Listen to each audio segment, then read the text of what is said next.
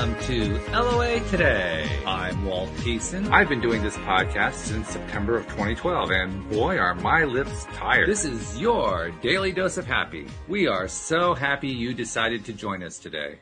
And we are especially happy because I have a new co-host. Yay! Sam Page, longtime listener, is joining us starting today on Wednesdays. And so that's one less co-host spot I got to fill in. By the way, any listeners who want to be a co-host, it works. See, Sam contacted me. He's on the show. It works this way. It actually plays out. It's cool. So Sam, first of all, thank you for saying yes. Thank you for being part of the podcast. What made you decide to do it? What made you just decide to say yes?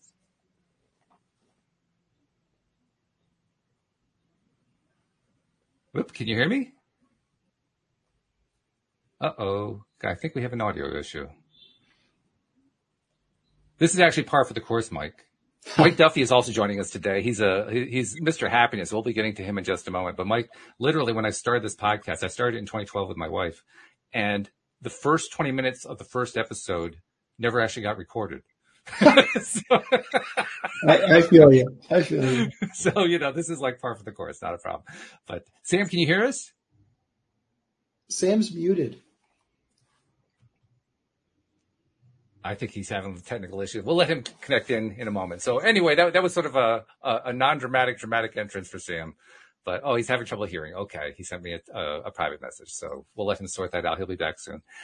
Couple messages I want to put out there. First of all, we are getting a lot of growth in the LOA Today Facebook group. So, if you are a listener and have not joined the group, feel free to join in. There's a lot of new listeners coming in there, not people who are even new to law of attraction, never heard of it before. So it's kind of in its nascent stages, so to speak, which is kind of odd. We've been doing the show all this time, and we never really got a group going in a major way, but it's happening now. So just look for the LOA Today group on Facebook, or send me an email if you're having trouble finding it. I'll be glad to hook you in. Also, if you have friends who are interested in getting the Money Game book that Daniel Mangena put together, we're offering that as an incentive to people who join the group. So that's a good way to get it into the hands of friends you've always wanted to get it into their hands about. So just those two little pieces of information there. So let's go to our guest, Mike Duffy. First of all, I love the fact he's like, I'm not going to tell you the whole title yet because it's better to not tell you the whole title. He's the CEO of Happiness. Now, the whole title is he's the CEO of Happiness Wealth Management, but I like the CEO of Happiness. I just think that's a great title all by itself. But seriously, Mike Duffy, he's a philanthropist. He's the author of 5 books on happiness, including the Happiness book, A Positive Guide to Happiness, and the Positive Book for Men, and the Positive Book for Kids, volumes 1 and 2. 2 volumes. I love that for kids. I mean, and seriously, we should be teaching kids from a very young age to be happy. I love that you're doing that. And you heard the intro, Mike. I mean, this is your daily dose of happy. So what a better place to have the CEO of Happiness than on LOA Today. Thanks for joining us today. Well, Walt, thank you so much for having me on. And that was a great intro. And, before the show, you'd said, what do you want to talk about? And I think with all that's going on in the world, I'm just here to tell people that life is beautiful and that life is worth living. But life is worth living to the fullest. The unexamined life is not a life worth living. You have to write down, what are your goals? Benjamin Franklin said that 1% of people in this life are successful because only 1% of people write down their goals, right? So my happiness formula is P plus P equals H. Purpose plus progress equals happiness. When you are so focused on making progress in your purpose, it doesn't matter what country invades what country. It doesn't matter that you're locked in your house during COVID. You are on purpose, and that's when happiness shows up. That's a great way of looking at it. I like that. I had not heard that one before. So thank you for that little tidbit. That's a cool one. Whatever got you involved in the idea of focusing on happiness? I mean, I'll be honest, I don't run into many people who are in the same happiness field as we are here on LOA Today. So when I encounter a fellow soul, a fellow traveler on the path, I got to find out how you got on the path in the first place. Here's the thing. Sometimes in life, great tragedies bring about great things. Yes. So when I was 17 years old, I lost my mom to cancer. It only took 3 months. And here you have a woman, 48 years old, looks like Sophia Loren, as funny as Lucille Ball, generous as Mother Teresa, and all of a sudden, she's gone. Mm. And that had a 17-year-old boy in Queens going from very happy to very sad. Sure. Now, Walt, you're around my age, so you remember in 1984, the only people back then who went to therapy were crazy people, right? It was not encouraged, right? Yeah, absolutely. So, and both my parents had a 6th grade education, so there was no money in the house ever. So I had to figure out a way to get back to happy. So I got a degree in psychology. I read everything, both scientific research, and I still am very much up to on that today, but most importantly, ancient wisdom on happiness, success, and resilience. So I have been obsessed since I was 17 years old. That's how it started. So if you started exploring this stuff in 1984, that was really before the positive psychology movement got going. That was a good 10 to 12 years before it really even started. So you were working in the abnormal psych age. That was the age where we find all the terrible things. We're going to try to identify every single terrible thing we can find in the human psyche, and we're going to study it, and then we're going to play it up. You are so right. I'm friends with Dr. Fred Luskin, and at Stanford. And, I was telling him, when I got my degree in psychology, the reason why I didn't get my PhD is because everything was based on abnormal psychology. Right. Dr. Seligman came out in 1999 with positive psychology. Mm-hmm. And I thought I would show up to these psych classes and they were going to have the secret to a happy life. They weren't. Right. And so Fred told me, because back then we were the high priests of disorder. Yes, right? That's it. Exactly. In fact, Seligman was one of them. He actually put out a book a few years before called Helplessness. And it was all about, here's what makes a helpless personality. Yeah. So, and thank God for people like Tony Robbins. Yeah. Tony Robbins is in the Happiness Hall of Fame. Deepak Chopra's in the Happiness Hall of Fame. And, I've got some great, more modern thinkers, like Dr. Laura Delazana from Stanford Medical School. I took her class, called Choosing Happiness. It was an adult education class, but, the greatest course I ever took was a course called Failure. And it was, adult education, continuing education, which I would really tell people to start taking. It was at Stanford, and it was taught by this very elderly professor. I don't even know if he's still alive, but it was taught by this very elderly professor who moved out from Wisconsin in the late 50s and started teaching at Stanford. And this course changed my life. And here was the whole thing with it. It was 8 weeks. He put you into accountability groups of 4. By the way, I have 7 accountability partners all around the world. I've got one in Iceland. I've got one in Norway. We check in once a week. Nice. You have to have accountability partners. And what we would do at the end of every class, we would break up and we would tell each other what we were going to attempt that we were afraid of doing for fear of failure. And then we would come back the following week and report our results. Excellent. Now, I can tell you that over that 8-week period, I never failed once. I had the excuse, not that I ever had to roll it out, that if somebody questioned me on what I was trying to do, I could say, you know what, I'm taking this crazy class named Failure. And I'm trying to do this. So if you could not think of me as so crazy, I would really appreciate it. I never even had to do that. Whatever I tried, I succeeded at. But here's the reason why I bring up this conversation. I think back now, and I think about the people that I would meet with every week. And I can tell you that half the people we would meet every week would be like, you know what? I thought about it, but I didn't do it. So, I'm looking forward to this week. And then come back. Yeah, that was really too high what I was really shooting for.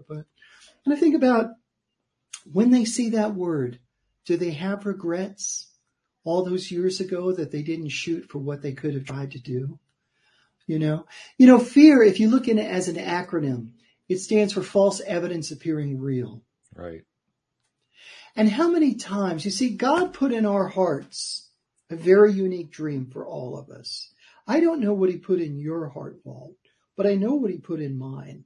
And it's what I'm doing right now, which is bringing to the people to examine your life, to write down the purposes of your life, and then to write down action steps next to it. Because it's with massive action that you get massive results and massive happiness. Are you unhappy right now?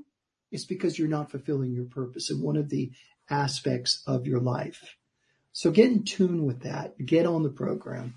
Yeah, what you're really talking about, from the way I would describe it, now we use different terminologies perhaps, but I think we come to the same point. I would talk about it in terms of you got to get your mindset set, and then you got to take the action to back the mindset.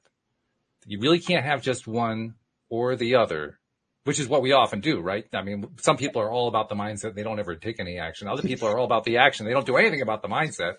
And God only help me talk about failure. Let me tell you, it gets really interesting there. But the fact is, until you get the two in alignment, that's when the good stuff starts to happen. That's how you ended up in the place you were in where I can't seem to fail. Everything comes out, it comes out yes, right. It's true. You got the mindset followed by the action, one with the other. If you have a noble purpose, I'm not talking about hoarding. I'm talking about having a noble purpose. 1,000 years ago, St. Augustine said that it's in giving that we receive. It's true then, it was true now. So get that noble purpose. For folks, I would say, look into your heart. Some people are very much affected by stray dogs and cats, and it keeps them up at night.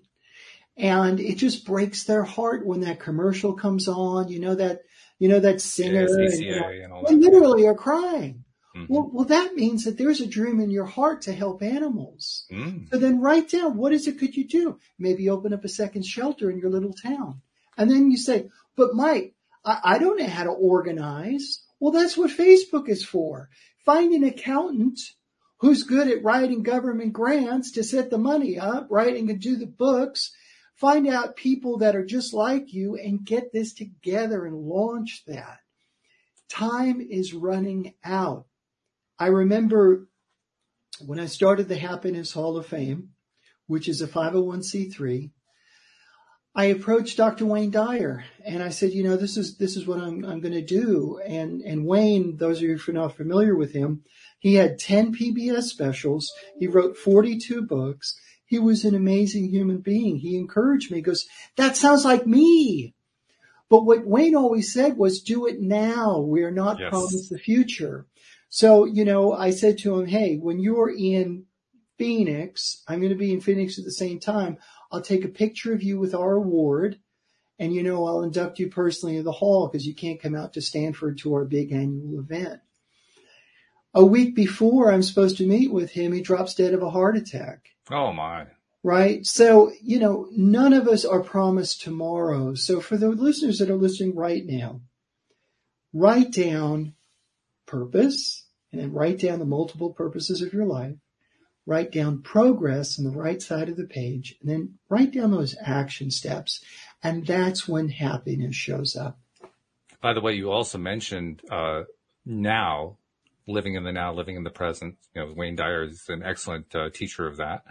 And the concept that comes to my mind as you're talking about that in the context of animals who are homeless and strays and so forth, which you were mentioning earlier, sometimes it just comes to you, especially if you're focused on it. My wife was focused on it. She was focused on it in the sense that she wanted to have us to have a couple of cats.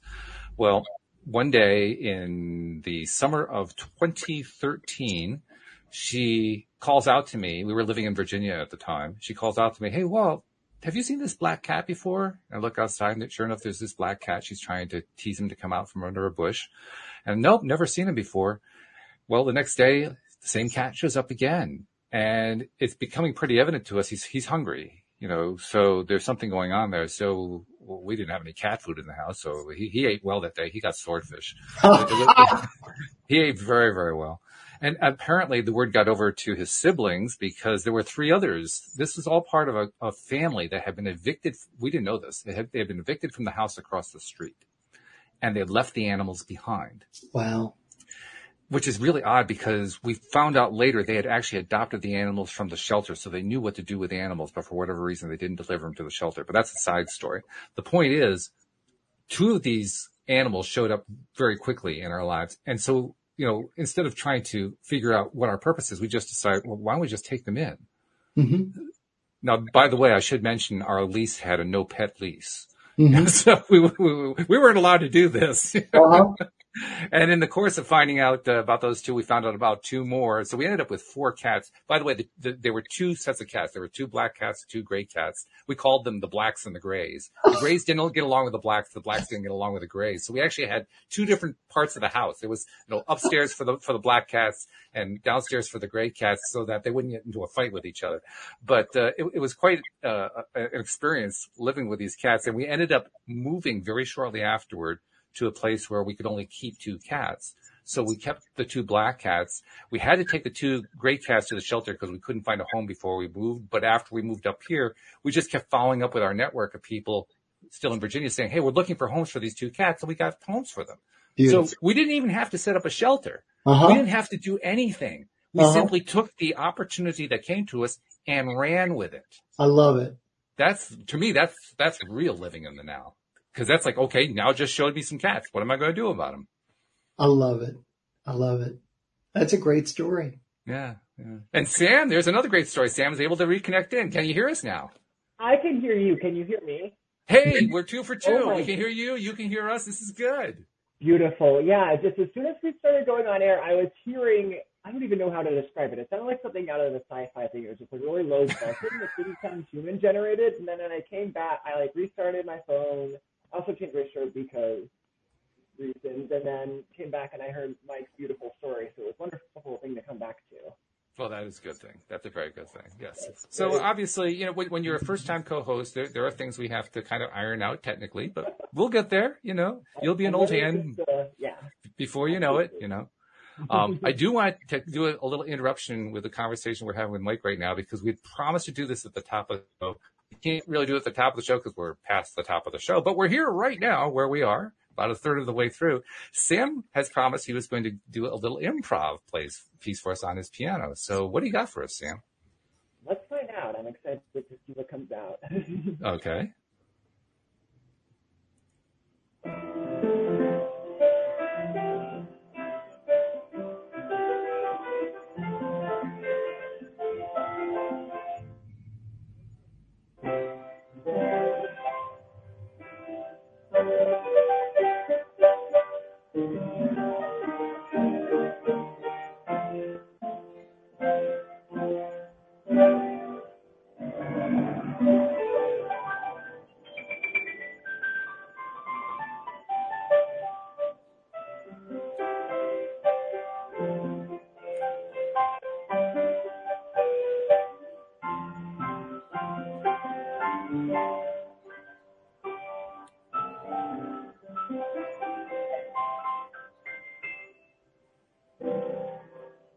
Gorgeous. There you go.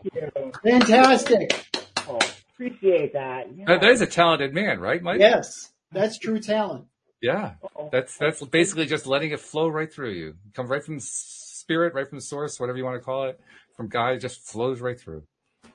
Beautiful. That's exactly my intention at this point now. I just kind of try to channel the first connection and what comes out, and that's what came out. Beautiful. And you're darn good at it, man. Thank you so much. Well, I wanted to make sure that listeners we did have you on the show one other time doing one of your pieces, and so some of the listeners who caught that episode anyway, they knew about it, but I wanted to make sure more people heard about it and we're going to hear more stuff too. We'll actually get some of the technical stuff ironed out so we get some really strong sound. That was pretty good. Well, we can aim for better than that, I think. So we'll just keep ironing it out until we get it perfect, and then we'll just have wonderful music. I can just see you doing a theme for us every single show that you're on. I mean, ooh, I like that. That could happen, right? So You have to. yeah, good stuff. See, now there's happiness right there. Absolutely. Right? I mean, what's more happy than music?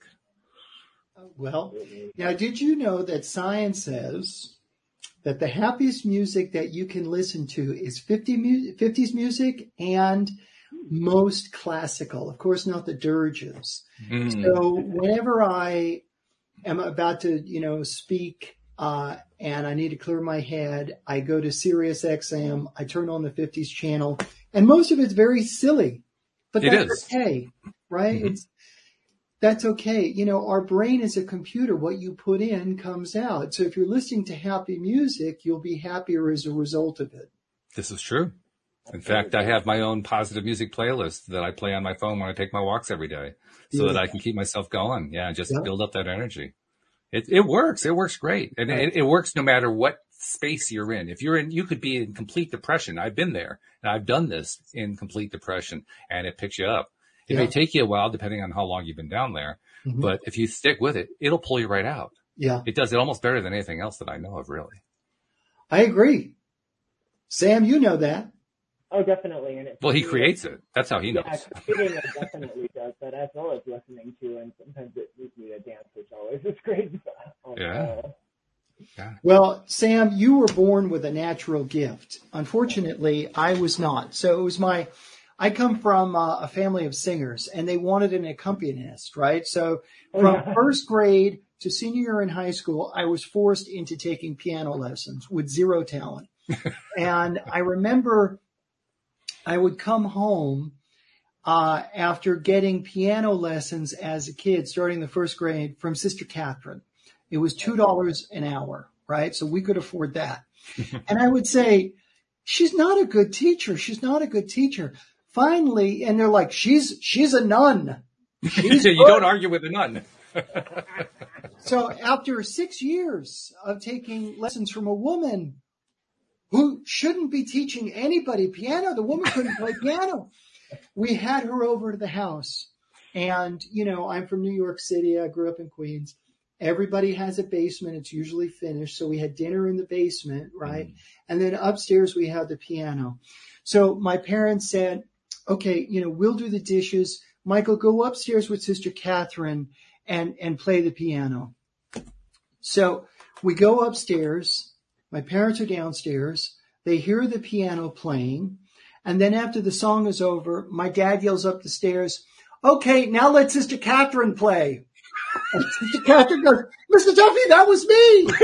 Oh, that was my last lesson with Sister Catherine. There you have it. The truth came out. I guess you got what you were paying for. This is true. Yes. Aside, but... Yeah, well, you didn't pay a lot for it, and you didn't get a lot. It was a fair deal, really. Exactly. Indeed it was. It just goes to show, though, even an unfortunate, we'll call it that, an unfortunate set of circumstances like that led to a fortunate ending. In fact, led to a couple of fortunate endings. We've laughed about that. We'll still laugh about that story to this day. It's part of family lore. Yeah. I can imagine. And that's what happens with the really good stories. So let's tell some more stories. Let's tell some more happiness stories. I mean, you're the happiness CEO. You induct people into the Happiness Hall of Fame. And, well, first of all, what are the criteria? I'm curious. What criteria? How do you decide whether somebody gets in? We recognize, celebrate, encourage people and organizations that make other people happy. Ah, okay. So do you make other people happy? One of the latest inductee is John C. Maxwell. Are you guys familiar with him? He's written 82 books, mostly about leadership. He sold 24 million copies in 50 different languages. I inducted him a couple of weeks ago. And, the wisdom from this guy is just amazing.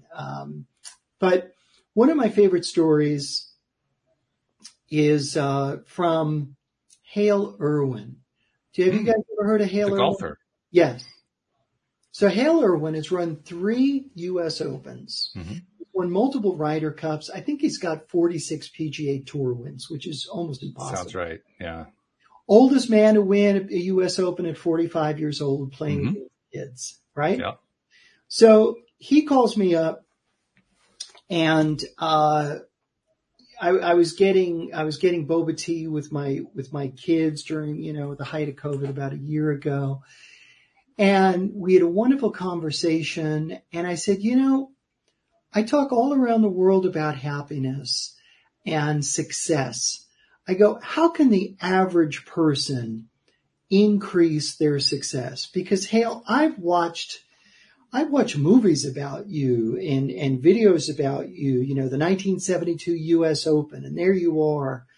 And I said, what comes to mind is the film, the 1991 Ryder Cup called The War by the Shore. Mm-hmm. At the end, it's the US versus Europe. It's you versus Bernhard Langer, mm-hmm. who's part machine. And there you are. It's down between you two. And whoever fails, the other one's going to win. Mm-hmm. How did you not fail in that situation? You looked like a field general, completely composed. You always do. He goes, Mike, let me tell you a story. He says, in the 1972 US Open, my first, I'm a young man, and on the 17th hole, just before it's about to be over, I realize that all of my hopes, all of my dreams are about to come true. That I, Hale Irwin, can actually win the US Open. It was at that moment that my heart started beating out of my chest. I started to feel faint. I started to have a heart attack. And I looked to my right, and there's hundreds of people looking at me. And I said, I can't have my heart attack out of the camera's purview over there. I'll look to my left. And there's even more people over there because I can't believe this. I'm going to be the first golfer to have a heart attack and fall to the ground because I can't stand up anymore. And it was at that moment that a voice came into my head, and it was my father.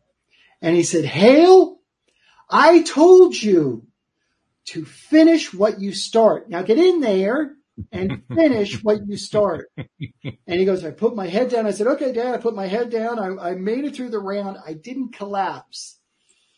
But the moral of the story there is that we're always going to be in those high pressure situations.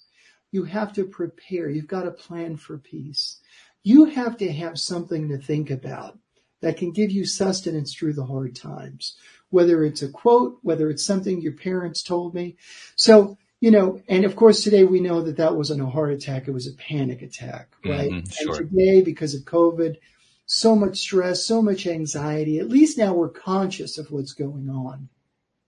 So what I would encourage people to do is to get deep into reading and finding good thoughts and good phrases that they can grasp and hold on to when those hard times hit, to be prepared and to plan for peace. Let's also take a moment to describe what a good thought is. I think we could probably get different definitions from different people. I mean, for myself, a good thought is anything that I focus my attention on that I like, that feels good, that I feel is important to me, that, it really jazzes me and so forth. But what's a good thought from your perspective?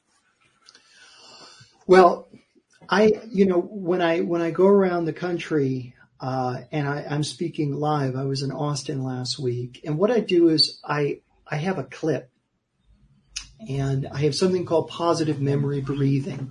And basically, it's conscious breathing, which has been scientifically proven to lower stress and anxiety. Right. And on top of that, I tell people to close their eyes and in their mind, remember some of the most beautiful things that have happened to them. For me, I have a memory of the morning that I got married. So I'm at a hotel in La Jolla overlooking the Pacific Ocean. It was my wife's dream always to be married overlooking the Pacific Ocean. I'm standing there at the altar, and out of a door, my wife walks out in this beautiful white gown. It was the first time in my life I've ever looked at somebody and they took my breath away. I went, and I couldn't believe that somebody so beautiful would want to marry somebody like me. So I think about that moment as she came out of the hotel, and I just couldn't believe the beauty that filled my soul at that time. What a wonderful way to bring a good thought into your mind on demand. Because that's really what that is. You basically have found a way to tap into it whenever you need to get that energy. That's beautiful. You have to distract yourself from your problems. See, what happens is we go into a downward cycle. We go into a downward thought pattern, a circular reasoning and a circular pattern that we have to break. Otherwise, you're like, I don't make enough money. How am I going to pay the rent? Break it. Because that's not going to lead to success in the outcome. Nope. You have to break it, because when you stay in peace, you stay in power. When you stay in power, you can succeed. And what's really cool about those words that you used, when you say in power, I think in personal power or personal superpower, because that's really what that is. Mm-hmm. That is, I mean, people often say, well, what's your superpower? And it's kind of an ongoing joke / tease at the same time. But it really is true. We do have superpower just by tapping into what's inside. That inside is an amazing superpower. The hardest part is just discovering that we really do have it. Well, my superpower is forgiveness. Oh, I like that one. Would you like to hear the story of how I got Sure, there? yeah, let's hear it. So I'm writing my first book, the Happiness Book, and I'm looking at the San Francisco Chronicle, and it says the most popular and hardest class to get into at Stanford University is taught by Dr. Fred Luskin and Carol Pertowski, now two very close friends of mine. Mm-hmm. And I said, you know what? I have to interview these two amazing people. So I called up Fred and I said, you know, I'm writing this book and I've got to get your take. I can't write this book without some input from you. So he says, okay, let's go get Chinese food. Now, as a New Yorker, of course, I'm like, where? So we meet in Palo Alto and in walks Fred, sit down. And I say, you know, Dr. Luskin, he goes, please call me Fred. I'm a Fred. I'm not a Dr. Luskin. You're not a doctor. Okay. I said, Fred, you know, you are known as the forgiveness guy. You've written forgive for good, forgive for life, forgive your dog. No, I was just kidding. I said, if there's anybody, you're the number one guy in the world on forgiveness. Now, I'm a massive reader. I have read everything, all the quotes, you know, the quote, unforgiveness is like drinking poison, expecting your enemy to die, right? Mm-hmm. I can get all of these things in my head, but I can't get forgiveness into my heart. How do I do that? And he said, Mike, he goes, I want you to close your eyes. So I did. He goes, I want you to think of one person that hurt you. Not the army of people that have offended you, just one. Mm-hmm. And I want you to silently say, I forgive them. So I did. So he goes, well, you've just forgiven that person. It's gone, so it's behind you. He goes, Mike, forgiveness is a selfish act. It is. It doesn't mean the person that did you wrong is now somehow right.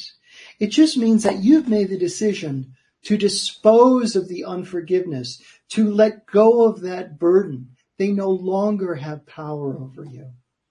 So I say this all the time. I almost look forward to people doing me wrong because it feels so good to forgive them. That's a good line. I like that. Actually, I want to bring another concept to you. This is one that we've talked about a lot on the show. It comes from David Strickle, actually. David was going to be on the show. He couldn't make it today, and you very generously were able to fill in his place. But David points out that the step that actually goes beyond forgiveness, and forgiveness is great, by the way. Forgiveness is wonderful. But the step beyond that is appreciation. Mm-hmm. Appreciating the thing that you're forgiving or the person that you're forgiving or the event that you're forgiving or whatever it is, finding a way to appreciate that. Have you found that to be true for you? You know, I pray for the people that have wronged me. I think that's the ultimate next step, to wish them that their life gets better, mm-hmm. right? Then you're really freeing yourself up to live in a space of gratitude, that life is beautiful and worth living. Mm-hmm. So, you know, look, any time that you make the decision to choose to be happy in whatever realm that takes place, you're making a good decision in your life. Anytime that you decide, you know what, instead of picking up a book that deals with whatever issue it is, terrible circumstance, blah, blah, blah, and you decide to pick up a book on how you can help yourself in different areas of your life from wise people who've walked that same road is a good thing. So yes, gratitude is a huge part of being happy. To be happy with what you have and not to be disappointed with what you don't have. You see this play out in theme parks all around the world. You see crying children in theme parks. You knew that they were crying to get their parents to take them to this so they can stand in line for 2 hours, and they get there and they're disappointed, right? And that's just what happens as people. We focus more on what we don't have than what we do. Mm-hmm. Very true. Very, very true. In fact, I would say that's probably the number one ill that human beings have to wrestle with on a regular basis. The fact that we continue, I'm not going to say we, because I've done it too.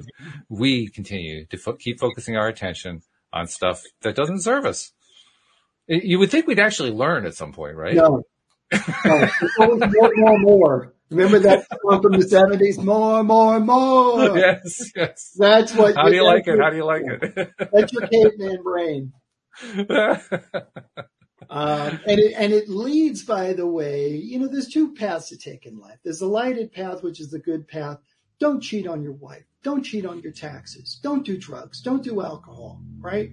But society paints that lighted path as the difficult path, right? But the difficult Which is odd, really, because it's not all that difficult. Yeah. The difficult path is a path of drugs, a path of crime. All the bad things that you should avoid, society elevates that and say, oh, that's the good path. That's the one you want to be on. So, the caveman brain in us gets thousands of thoughts every day. And we can't turn off those negative thoughts, but we can ignore them. And we replace those negative thoughts with thoughts of gratitude and thoughts of beauty. We break the cycle, but it has to be a conscious choice. Interesting you should mention that, because for the longest time I was haunted by those negative thoughts that kept going through the mind. And it was actually getting to the point where they were dominating my mind. I was really, really frustrated with it. And then I started doing, are you familiar with mirror exercises or mirror work? Basically where you talk to yourself in the mirror and you give yourself a pep talk. I love you. You're wonderful. All this kind of stuff. Yeah. I did that for 30 days. And after 30 days, that voice shut up. Mm-hmm. I mean, it just went quiet, and it's been quiet ever since. And so you actually can't get rid of the voice. You can get rid of that negative chitter chatter that just keeps going on. You can actually stop it. You don't even have to ignore it. It just kind of goes away. And I think the reason it happens is the more that you appreciate yourself, the less need you have to listen to it. So it's not like you have to stop listening. You just kind of stop. It's like you're no longer interested anymore because you feel good enough about yourself. You don't have to even pay attention to it. And so it just kind of goes away. It's a pretty cool thing, really. Well, affirmations are very positive. Very, very positive affirmations. And so, I absolutely, and looking at ancient wisdom, there's a reason why ancient wisdom is still around today. We as human beings haven't evolved that much, right? And it's true, right? It's not, I love talking to somebody around my age. You remember in the 70s and 80s when they told us to stop eating butter and start eating margarine? Oh, God, yes. Mm-hmm. Yeah. And that's what moms across America did because they loved their family and they gave us trans fats in the name of science, right? Oh, yes. Mm-hmm. And it was terrible. Margarine tastes awful. It does. It's horrible stuff. And I remember when we made that switch to beautiful melting butter and a hot baked potato. I'm Irish. This is what my soul yearned for. That's right. Yes. And now you have these chemicals, right? This oil, this transfigured oil, right? Melting. You're like, why are we eating the butter? Because I love you. Fortunately, we shifted on that. Fortunately, at some point we woke up and said, actually, I think the butter is better for me than that oleo stuff. Yeah. It's actually illegal now. Remember when, some of it is, yes. Right? The trans fats. You can't put that in. But yet this is what we were force fed and with a noble purpose attached to it. Mm-hmm. So ancient wisdom avoids all of that. It's not a fad, right? And it's very striking to implement that in your life.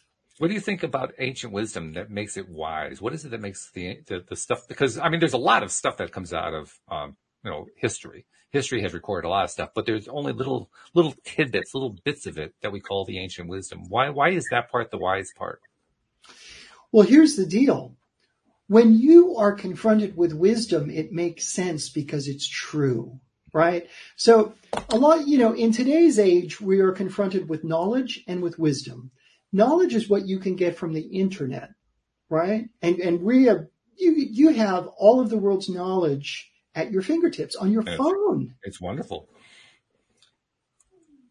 But wisdom helps you implement that knowledge, right? And it increases your joy, your happiness. That's what my whole mission in life is. The purpose of my life is to help other people get happier, to other people realize that there is joy to be had, not at Christmas, not on your birthday, but every single day. And open yourself up to the wisdom that you can come up with, but you have to search it out. You have to stop watching Dateline. And that guy, murder. Susie would light up a room, but she didn't know what was going to be lit was her murder. Stop watching that stuff and dive into things that can really make you happy. Yeah. What feeds your soul? Not what takes away from your soul, what feeds it? Yeah. What helps you? And there's a very simple test too. If you're not sure about what's the stuff to pay attention to, watch a bit of it and ask yourself, do you feel better or worse? Yep. If you feel better, do more of that. If you feel worse, stop doing that. It's a pretty straightforward rule. It doesn't take a rocket scientist to figure that one out. And yet we seem to treat it like it takes rocket science. I'm not sure why, but we do. And there's a great, there was a great sportscaster in the Bay Area, and he would always close his radio show program with "Angels fly because they take themselves lightly." I think I think we need to take ourselves more lightly these days. I think there's really been an emphasis on the seriousness of problems, and to just go back to joy. Right? If you look back on your life and you examine the happiest times of your life, generally what you're going to find is you're going to be sitting around. Obviously, you're not going to be by yourself, right? So there's that whole self thing. Get that out of the way. But you're going to be with the people that you love, whether it's friends, whether it's family. And the memories that are going to be conjured up are you're sitting with the people that you love and you're going to be laughing. So focus more on things that make you laugh. As we come out of COVID, go to comedy clubs again.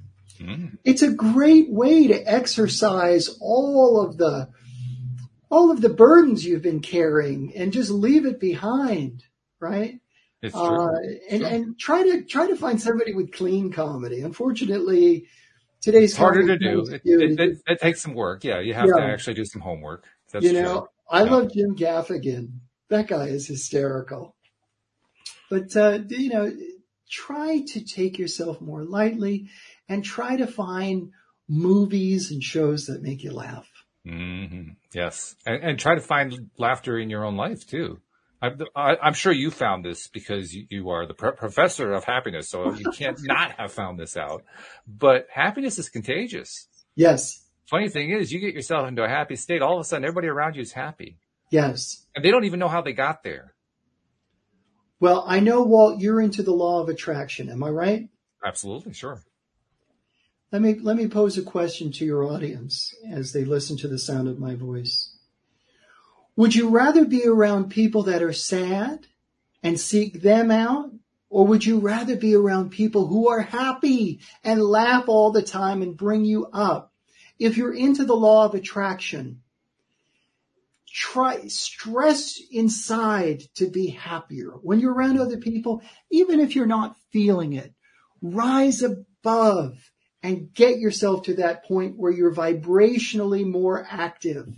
Do it for yourself and for other people. Ignore your problems and don't bring them to the fore. What's going to happen is you're going to attract more success, more love, and more good times into your life. Your schedule will fill up as we come out of COVID. I thought at first it was a trick question. Would you rather be sad or happy? Like, okay, is there another shoe to drop here? What's going on? I don't understand. Well, you get it wrong. I'm preaching to the choir over here. But the folks that are listening, look, there are perpetually sad people and proud of it. They will never fail to remind you how bad the world is. Mm-hmm. You know, folks, listen, we're in a crazy time right now. Are you going to wait till all the world problems are solved for you to be happy? Yeah, good luck with that. Because it ain't going to happen. Right. Yeah, that's a losing battle. That one is a guaranteed loss. You want to fail? There you go. Yeah. That'll work real well. You'll fail every time with that one. It takes discipline to be happy. It takes, as Morrissey said, it takes strength to be gentle and kind. It's true. It's true. But it's an inner strength. Mm-hmm. It's not a physical strength. Well, it can be at times, but generally speaking, it's an inner strength. It's a strength that comes from connecting internally to who you are, to where you come from, to what makes you you, to what the essential you is. Not just the tissues and all that stuff. You know, what's the energetic you inside the you? Who is that? What's that connected to? It's connected to everything. That's the you got to connect into. Because when you connect into that, actually happiness gets pretty easy to find at that point. Yes, and you've got to let it out. You got to let it out. Got to express it. Yeah. So when I'm talking to somebody, what people don't understand is that I'm playing a game. So if you have a personal interaction with me, I have a game plan that you don't know about. And what I always try to do is make people laugh. I try to make them smile. That's the game that I constantly play. Why? Because it makes me happy, and I know it's going to make them happy. Why scuttle around in all of the muck of the world? Why not every time you interact with somebody, make them smile? Plus, it's a fun game. Yes. It really is fun. I mean, it's a challenge sometimes, but it is fun. And when you get that win, where you get that little wry smile out of somebody who wasn't smiling before, you go, yes, got that, another one. There we go. Yeah. Chalk up that one on the scoreboard. Here we go. And when you are gone, and when you have passed, you will leave a legacy of love, joy, and kindness. Isn't that something you want to be known for? Or do you want to be like, God, that guy was a jerk. When can we put him in the ground? Because that's going to be the choice. It can work either way. It's really up to us. That's absolutely 100% for sure. And I know because I used to be the other guy. I mean, that's where I was 15 years ago. I was in that place, and it's not a happy place. No. And I would fight for it. I would actually defend it. I would go out of my way to defend it. I'm not the negative one here. My wife used to, I've told this story before, but you haven't heard this one, so I got to tell you. My wife was very tolerant of a lot of stuff that I went through. My wife is a former psychotherapist, so she, obviously it's great to have that kind of relationship because she knows, she knows the tricks of the trade. Well, if I got into a really bad place, so bad where I was so depressed, I was like lying on the couch, listless, I lost all interest in everything. She would come over, straddle me, grab my t-shirt, shake the t-shirt and say, snap out of it, which inevitably would make me laugh. Of course. It would work every single time. But you got to do that. You got to snap out of it by simply focusing more attention on what feels better. And until you recognize that that's important, you're going to continue to go down that spiral that you were talking about before. It's going to be endless because you keep feeding the spiral. You gotta stop. There ought to be like a sign. Don't feed the spiral. Well, Walt, first of all, welcome to the light. We've been waiting for you. Well, thank you. I made it. Hooray. Look, for those of you with Netflix, tonight watch Comedians in Cars Getting Coffee with Jerry Seinfeld and his best friend, Brian Regan. He's done two of them, Brian Regan. It's the one where he's in the convertible Cadillac and they're going around LA. And to your point of snap out of it, it's so funny. So the two of them are sitting there and they go, remember, he goes, I remember my father. This is Brian Regan, who's a fantastic, clean comedian. He used to work for Disney. And he goes, my father was always happy, right? And one day I said, Dad, growing up, you'd walk through that door every night and you were always so happy. He goes, yeah, well, I was kind of sad on the way home, but I snapped out of it. He goes, can you imagine if there was a therapist, right? And his whole therapy was, oh, what's your problem? And they say, oh, blah, blah, blah, blah. He goes, oh, snap out of it. Right? And they're like, oh, wait a second. And he goes, they'd have a line around the corner and they'd come out and be like, yeah, I had all this problem. He told me snap out of it. I snapped out of it. He goes, hey, now I'm happy. Right? But that's so like 1950s, 1960s. Snap out of it. Come on. But it works. It is. But it works. It works. That's all that really matters is it works. As long as it works, then use it. Put it to use. That's what I say. That's really important. One thing I wanted to ask you about too, with the Happiness Hall, you call it the Happiness Hall of Fame, right? I mean, that's the official title of it, right? You've already described what it takes to get into it. Have you ever had a case where you regretted the choice? No, I can honestly tell you there's around 200 people and organizations in there. There's never been a time. I've been very lucky. I've been very lucky that the folks that I inducted didn't turn around and basically slap me in the face. So, and that may happen in the future. I don't know. But, look, it's a human endeavor, and human endeavors are not perfect. And, stuff fails from time to time, so be it. But actually, I can't really say that. So that's a pretty good track record, really. Yeah. No losses. Losses. There are pitchers that would like to have a no loss record. Yeah. There are, that's a big deal to actually hit it that well. And I think it also reinforces just how powerful happiness is. Yeah. Yeah. Because it's one thing to climb out of a depressed or angry or frustrated state to happiness and finally like it there and stay there. It's another thing entirely to live in a happiness state and then fall down into a depression state and choose you want to live there. I don't think I've ever heard that story. I've heard a lot of stories of people like you experienced. You experienced it when your mom died at 17, right? In fact, Sam has a similar story from a year or so ago. We all have had stories where we had this crash and burn type scenario. Mm-hmm. And those of us who have adopted the idea that, yes, I really am in a better space when I'm happy or when I'm joyful or when I'm at least focusing on things that feel good to me or positive things or whatever, that person tends to say, yes, I want to stay there. I've never heard a story. I've never had a guest on the show. I've never talked to anyone that I can think of who told me that they used to be in that spot, but they decided that there's so much to rant about and rave against in the world. They chose that instead. I've never heard that story. Have you? Well, once you see the light, you don't want to go into the dark. I think that's it. Yeah. Look, science shows that happy people are more likely to be married, are more likely to not be sick. Happy people live longer, are more successful in business, and are, wait for it, happy. Oh, right? My God. So, what more do you want out of life? Right? And law of attraction. My friends are great people because I won't associate with non-great people. Right? And so I attract these people into my life and it enriches it. So good becomes great. Great becomes fantastic. And I don't have down. I have up. I keep going up, baby. And you keep going up because you keep making that decision. Mm-hmm. Right?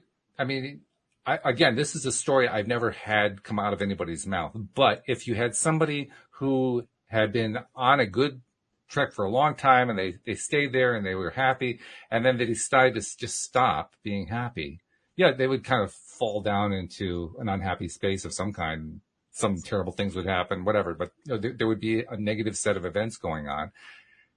And yet the fact that they don't stay there means, like we were talking before, there's almost an addictive quality to happiness. Yeah. It's a positive addiction. I mean, just earlier today, I was actually on somebody else's podcast today. I was on the Chris Voss podcast. He's got this really big podcast, 2.5 million listeners, and it was a great conversation. And in the course of that conversation with him, I was realizing that I love being happy. Mm-hmm. I love feeling joyful. I love focusing on stuff that I enjoy, that makes me feel good. And I really have lost interest. And this is a guy, I'll tell you, Mike, my major in college was political science. Mm-hmm. I lived in the world of politics for decades. Yeah. And the best thing I ever did was leaving it. Because I finally learned, I finally got my graduate degree. I finally realized politics is a waste of time. It's just a complete and total waste. And when I learned that, my life got better and I never wanted to go back. I never wanted to go back. I have no interest in politics. It doesn't make me happy. Well, it's a negative sum game is what it is. Everybody loses. Yeah. So I block that out. I focus on what makes me happy, just like you. Yeah. Yeah. It's so much better. Much better. And I can be more effective. I can't change the politics of the United States. I just have one vote. But what I can do is I can go on your show. After this, I'm going to be speaking to a charity who resettles refugees in Canada. And I go through, the name of my talk is Happiness, Success, and Resilience. So I give them the tools on how to be more successful in life. Right. Because what they're doing is very important. And this is what makes me happy. Not, blah, blah, blah, blah, blah, politics. Oh, please get out. Yeah. It's don't go there. It's just not a happy place. You can't win there. What was that, Sam? It's like, I try to think if there's anybody that is actually genuinely happy from politics. Don't strain your brain. Yeah, don't strain your brain. I mean, seriously, that could actually lead to serious medical conditions. You don't want to go there. Yeah, I'm used to my energy. Amen. But you're right. You don't find happy people in politics. And in fact, the most successful politicians are the least happy. Yeah. They're very good at projecting as if they're happy. They got the big plastic smiles on. But when you find out what's really going on in their lives, they're miserable. Yeah. They live miserable lives. I mean, literally, the most successful politician is the one who's going after power, right? I mean, that's what it's all about, right? Getting that political power. And the ones who get it, look at what happens with presidents. Look at a president before they take office for the first time and after they leave office. Look at their photos. Yeah. I mean, they're more than 4 or 8 years older. The image is of a person who's aged like 30 years in the span of being in office. That's what politics really does to you. Yeah. I don't even like talking about this right now. Sorry, I just kind of ruined the whole conversation. Well, then let's get back on a happier track because we only have a couple minutes left anyway. So let's talk a little bit more about how to find out about Mike Duffy and his Happiness Hall of Fame, and how do they reach out to you? How do they find more about what you're doing? Sure. So if you want to hear some great speeches that we've taped over the years at the Stanford University Faculty Club, you can go to happinesshalloffame.com, and you can see a list of people who've been inducted. If you want to have myself come speak virtually or in person at your event, you can go to MikeDuffySpeaks.com. Beautiful. Very good. Well, first of all, thank you for being a last-minute slide-in substitute here. We kind of like magically made this happen in a 24-hour period, which doesn't normally happen when it comes to guests and hosts on podcasts. So thank you for being so accommodating in that way. And thank you for coming on and sharing your really happy, positive message. We love that. Well, Walt, thank you for you being you. You too as well, Sam, with your beautiful gift of music. It's the two people like you that makes this life worth living. Funny thing is, too. Oh, go ahead, Sam. I was going to say, from my perspective, also it being my first day as a co-host, you are a great guest to have just because you have this wonderful energy and message and everything. So I appreciate that about you as well. Thank you, Sam. I appreciate that. That is a beautiful thing. All right. Well, thank you very much. There was an announcement I had to make. What was the announcement for today? Did I make it at the top? Oh, I think I made it at the top of the podcast about joining the LOA Today group. Didn't I tell that one? Yes. Okay. So, we got the announcements done. So thank you very much. And thank you, Sam, for joining the podcast. We'll get the issues ironed out so we can hear you even better next time. So that'll be a good thing. Thank you, Mike Duffy. Thank you to our podcast listeners everywhere. And we will see you all next time here on LOA Today. Goodbye, everybody. Thank you.